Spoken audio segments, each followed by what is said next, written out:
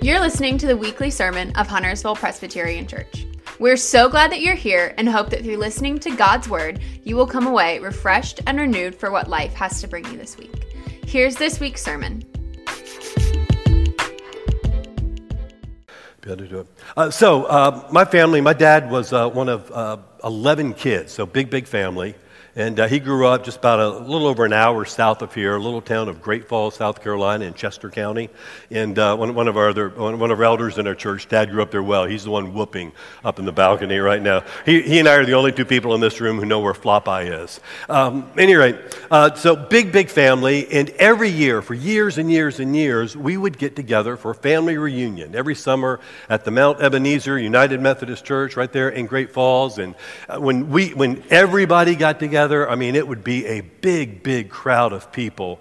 And we would do what, if y'all have family reunions, probably what y'all do at your family reunions, we'd tell stories and lots of stories. My very favorite story involved a young woman, a birthday cake, and my grandfather's revolver, and I cannot tell you that story in a worship service, but just ask me later. I love to tell that story. So we love to tell these stories. But my dad's generation, they've all now passed away. The last one died just a few years ago, and I know because I am the official family burier. I bury everybody in the family. And so with that last passing of that generation, we quit having the family reunions. Last weekend, I was with my sister, and she's about to become a grandmother in a couple of months, and so she's real excited about that, and we're already grandparents. And we started talking about, we've got this new generation now coming along. If we don't get together, if we don't have these reunions, who's going to tell those stories to the next generation? I mean, they're just going to die. The stories, we're just going to miss them, and the stories are going to go by. And we're talking about how important it is. We really want to pass those stories on because some of them are just great stories, and they're all part of our family history. So how are we going to tell those stories to the next generation?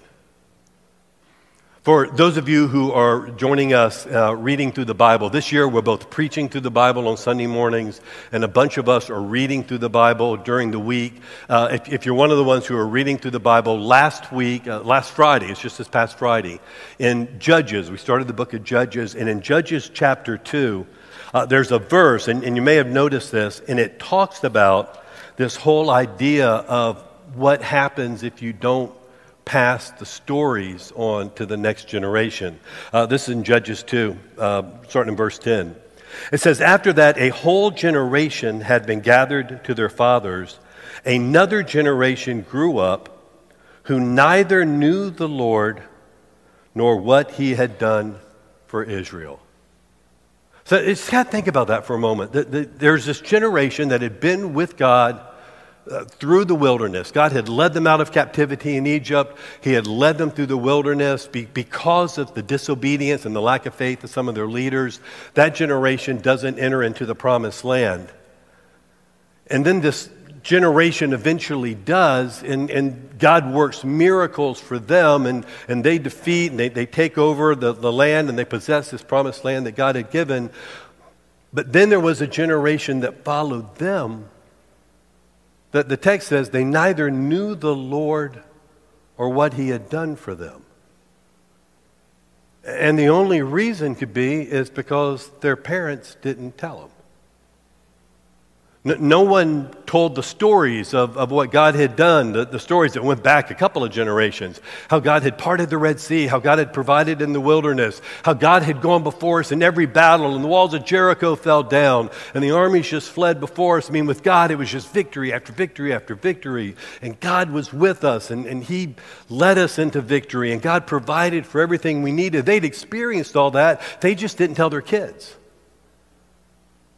And so a whole generation dies, and their kids, the generation that follows, neither know the Lord or what he had done for them. Because they didn't tell them. Nobody had told them. And here's the consequence. It continues in verse 11. It says, "Then the Israelites, because they neither know the Lord or what he had done for them, then the Israelites did evil in the eyes of the Lord. And they served the Baals," that's the other gods. They forsook the Lord, the God of their father, who had brought them out of Egypt. They followed and worshiped various gods of the people around them. They provoked the Lord to anger because they forsook him.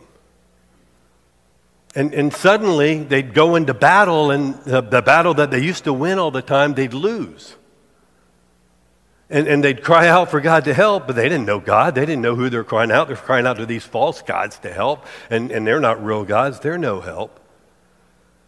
And so as you read through the book of Judges, and if you're doing the daily reading, we've been reading through the book of Judges, what you see is just Israel's just starting this downward spiral. Because one generation failed to pass their faith on to the next generation. It was a big deal.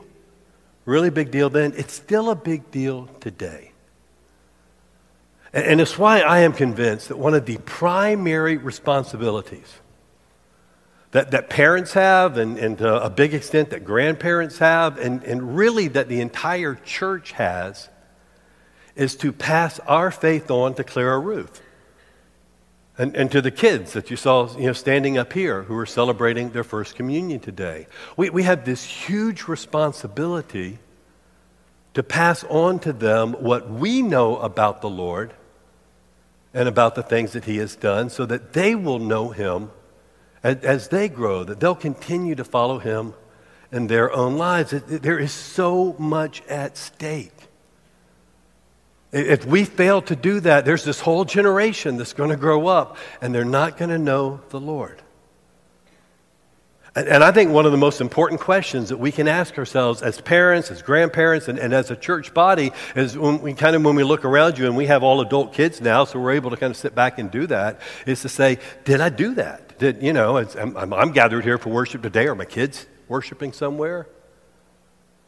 Did I pass my faith on to my kids in such a way that they're continuing to follow after God and seek to live and love the way that Jesus did?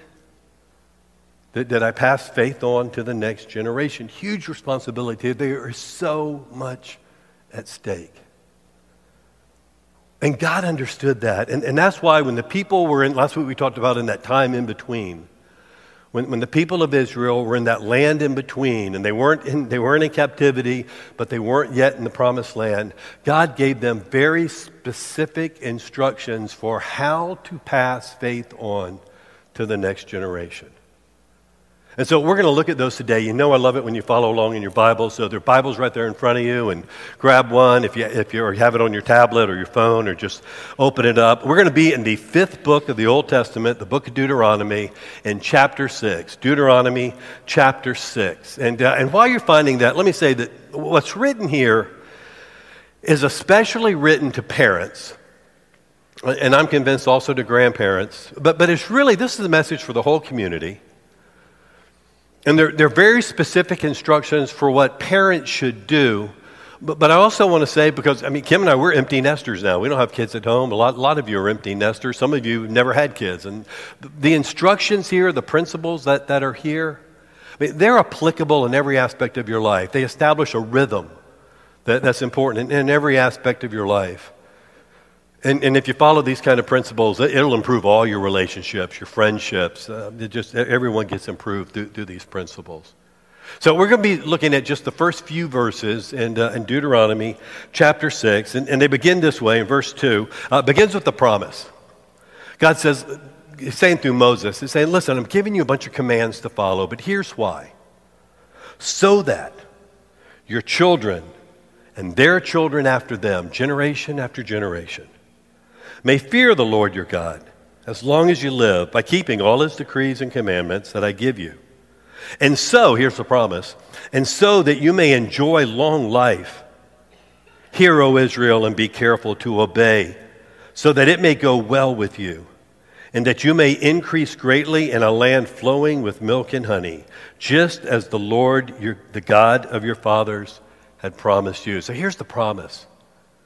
If you pass this faith on to your kids and they pass it on to their kids, you're going to increase in number. You're going to live a long life. It's going to be like you're going to be living in milk and honey in this promised land. It's going to be really, really good. But what you got to do is you got to pass the faith on to your children and to your grandchildren. And so it continues and starts to get a little more practical. Verse 4, real important verse in Judaism. It says, "Hear, O Israel, the Lord our God, the Lord is one. Love the Lord your God with all your heart and with all your soul and with all your strength." Jesus would later say that this is the first and the greatest of all. Love your Lord your God. Can you go back to that verse? "Hear, O Israel, the Lord, the God is one." Yes, no, maybe, trying.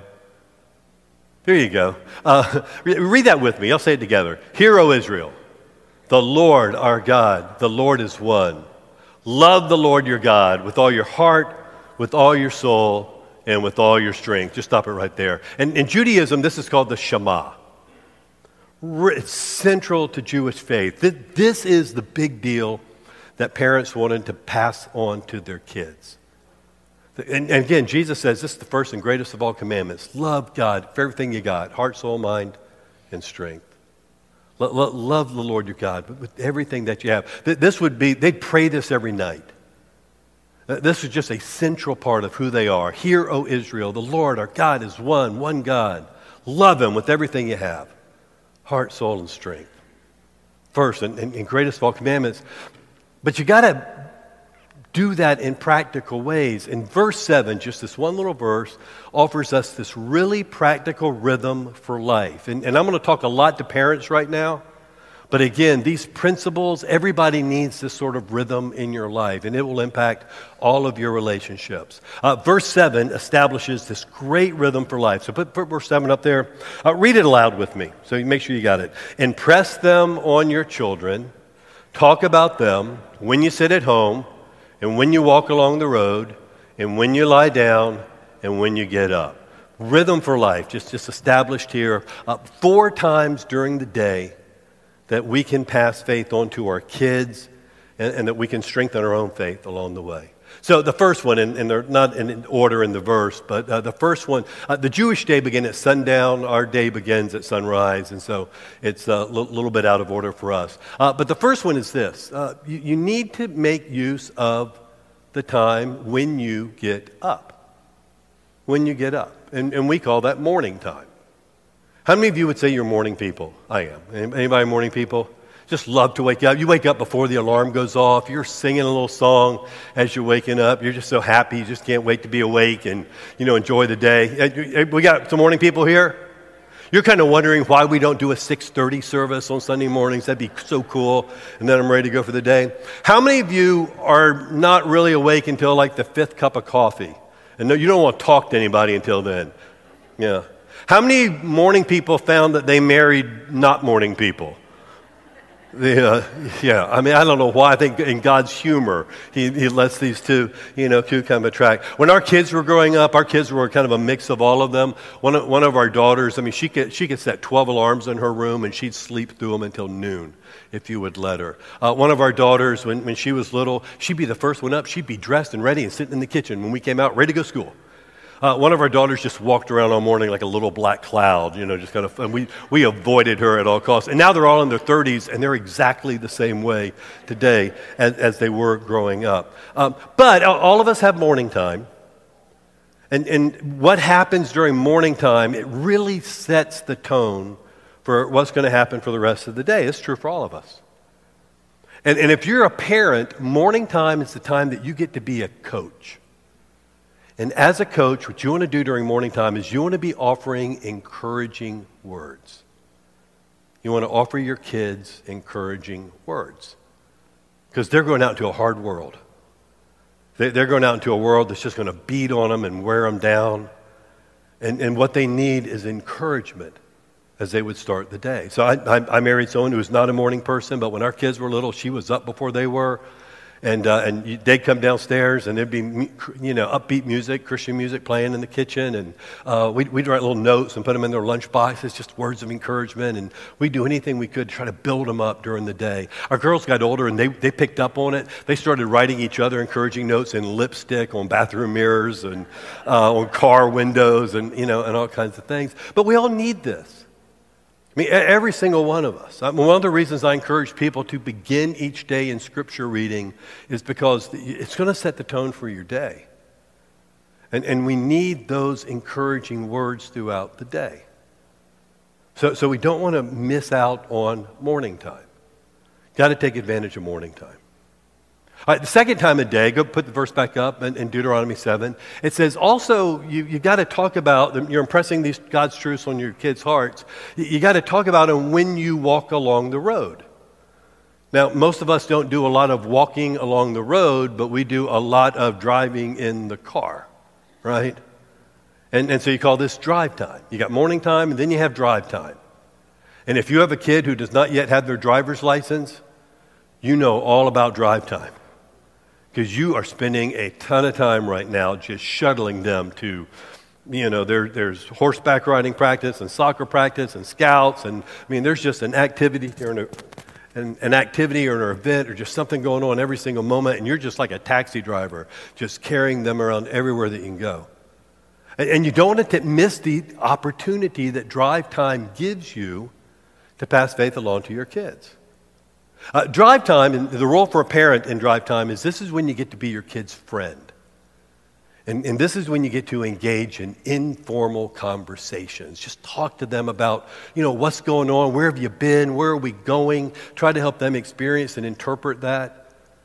This is a time to just be able to engage in just kind of an easy, light conversation as you're making your way from A to B and then back home again.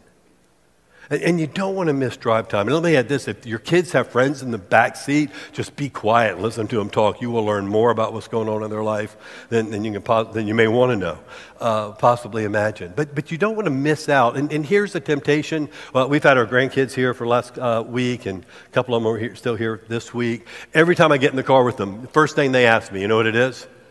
Can I watch a movie? They love to watch movies in the car. You know what I tell them? No.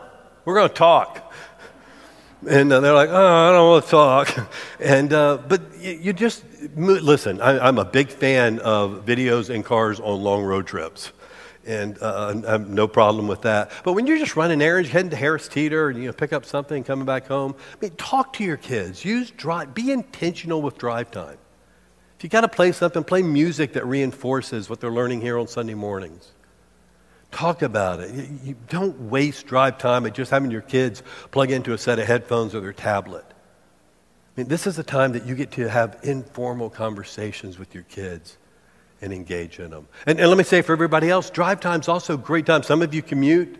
We commute less than we used to, working from home, but some of you still have to commute. Use drive time as a way to engage yourself, to listen to things. Just don't waste that time of the day. So you do it when you get up. You do it when you walk along the road, which for us is drive time. Third time, I'll put the verse back up. Third time is when you sit at home. And the way I think of this is mealtime. And I know mealtime is a challenge. Having a time where everybody sits around the table is a really, really tough thing to do because everybody has really busy schedules. But I also know that you prioritize what's important. And we decided when our kids were growing up that as busy as our kids were, that we were going to make mealtime a priority. And so we worked real hard to kind of arrange our schedules and to make it happen so that we could sit, around a table together at least 3 or 4 times a week. And I'll challenge you, you can do that. Mealtime is when, as a parent, your role gets to be a teacher. Mealtime is a time that you begin to give instruction and help your kids interpret life and instill values in them. Mealtime, it's not just to eat as quick as we can and then get back off to whatever we were doing. You want to make mealtime a time to be really intentional, and there's so many great tools and resources out there to help you do that. And you use mealtime. Do a family devotion at mealtime. Read the Easter story this week. Last week, a bunch of you picked up the Easter packets. Use mealtime, parents, as a way in which to tell the Easter story to your kids. Don't miss mealtime. Our girls, when they were growing up, they figured out real quick that mealtime was important to us. They discovered that they started asking questions, they could avoid all their after-dinner chores because mealtime would just drag on and on and on. And that was great. We didn't want to miss that opportunity. And let me throw a challenge out just for dads, because this was challenged to me when my kids were young, that I made it a habit to every week have one meal with one of my kids. We have 3 daughters, so for me it's one of our daughters. And my schedule, breakfast worked best. And so every Thursday I had breakfast, just me and her, with one of my daughters. And we did that for year after year after year.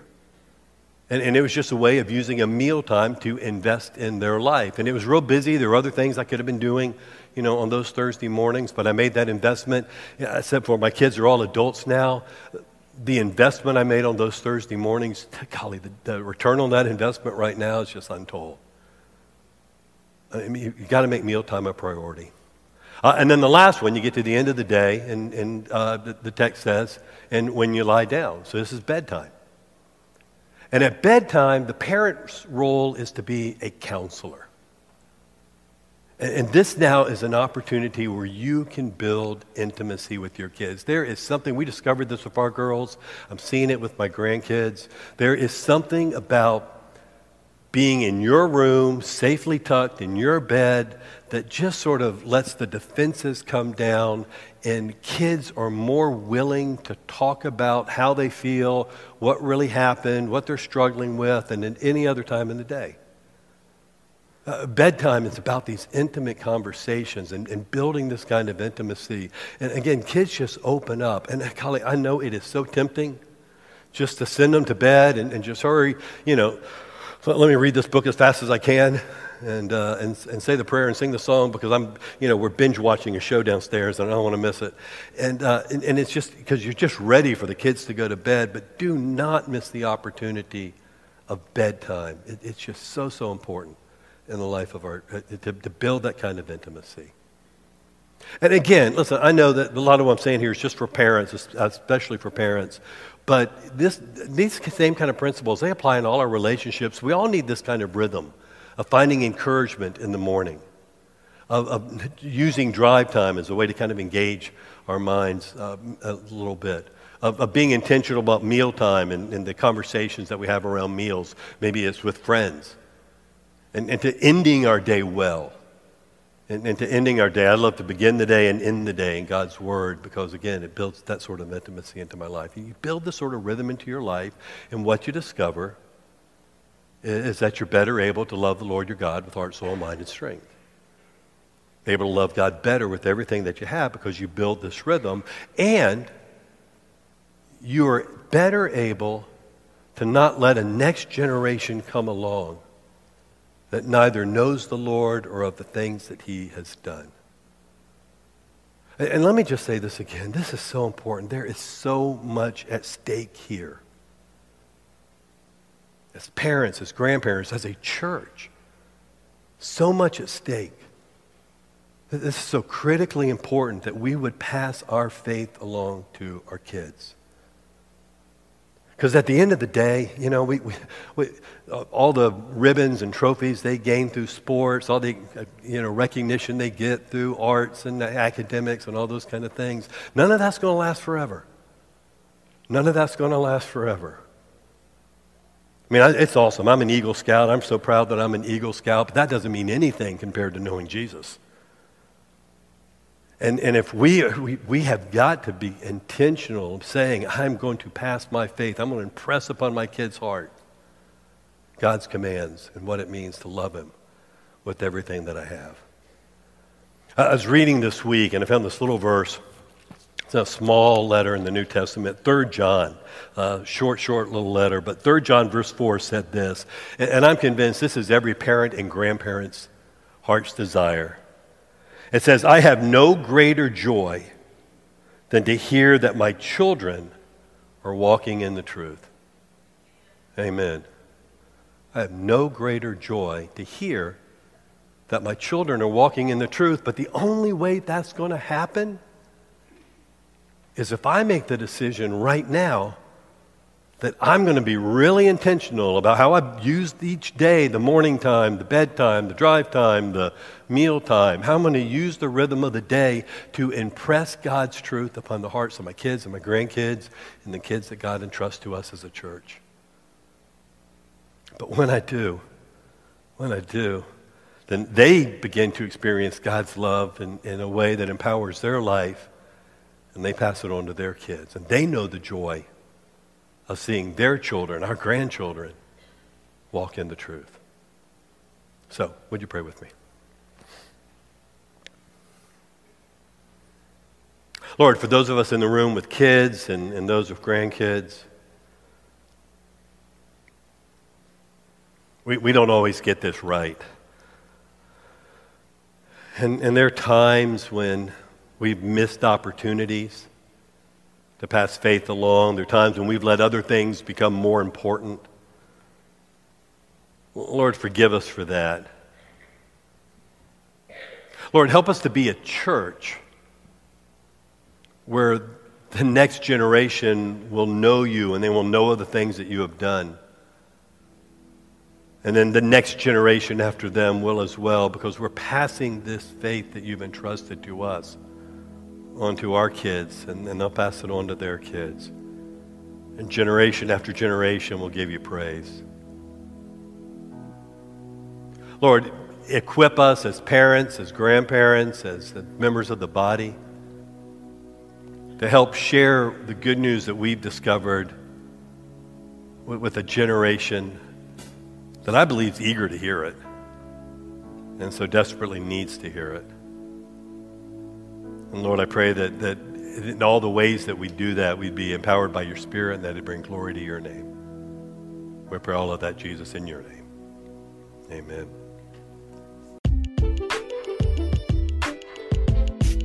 Thanks for listening to this sermon from Huntersville Presbyterian Church. Here at HPC, we believe that life is better with Jesus because Jesus makes us better at life. If you're looking for a church to call home, we would love to share his life with you. To learn more about us, or if you'd like to give online, visit huntersvillepres.org.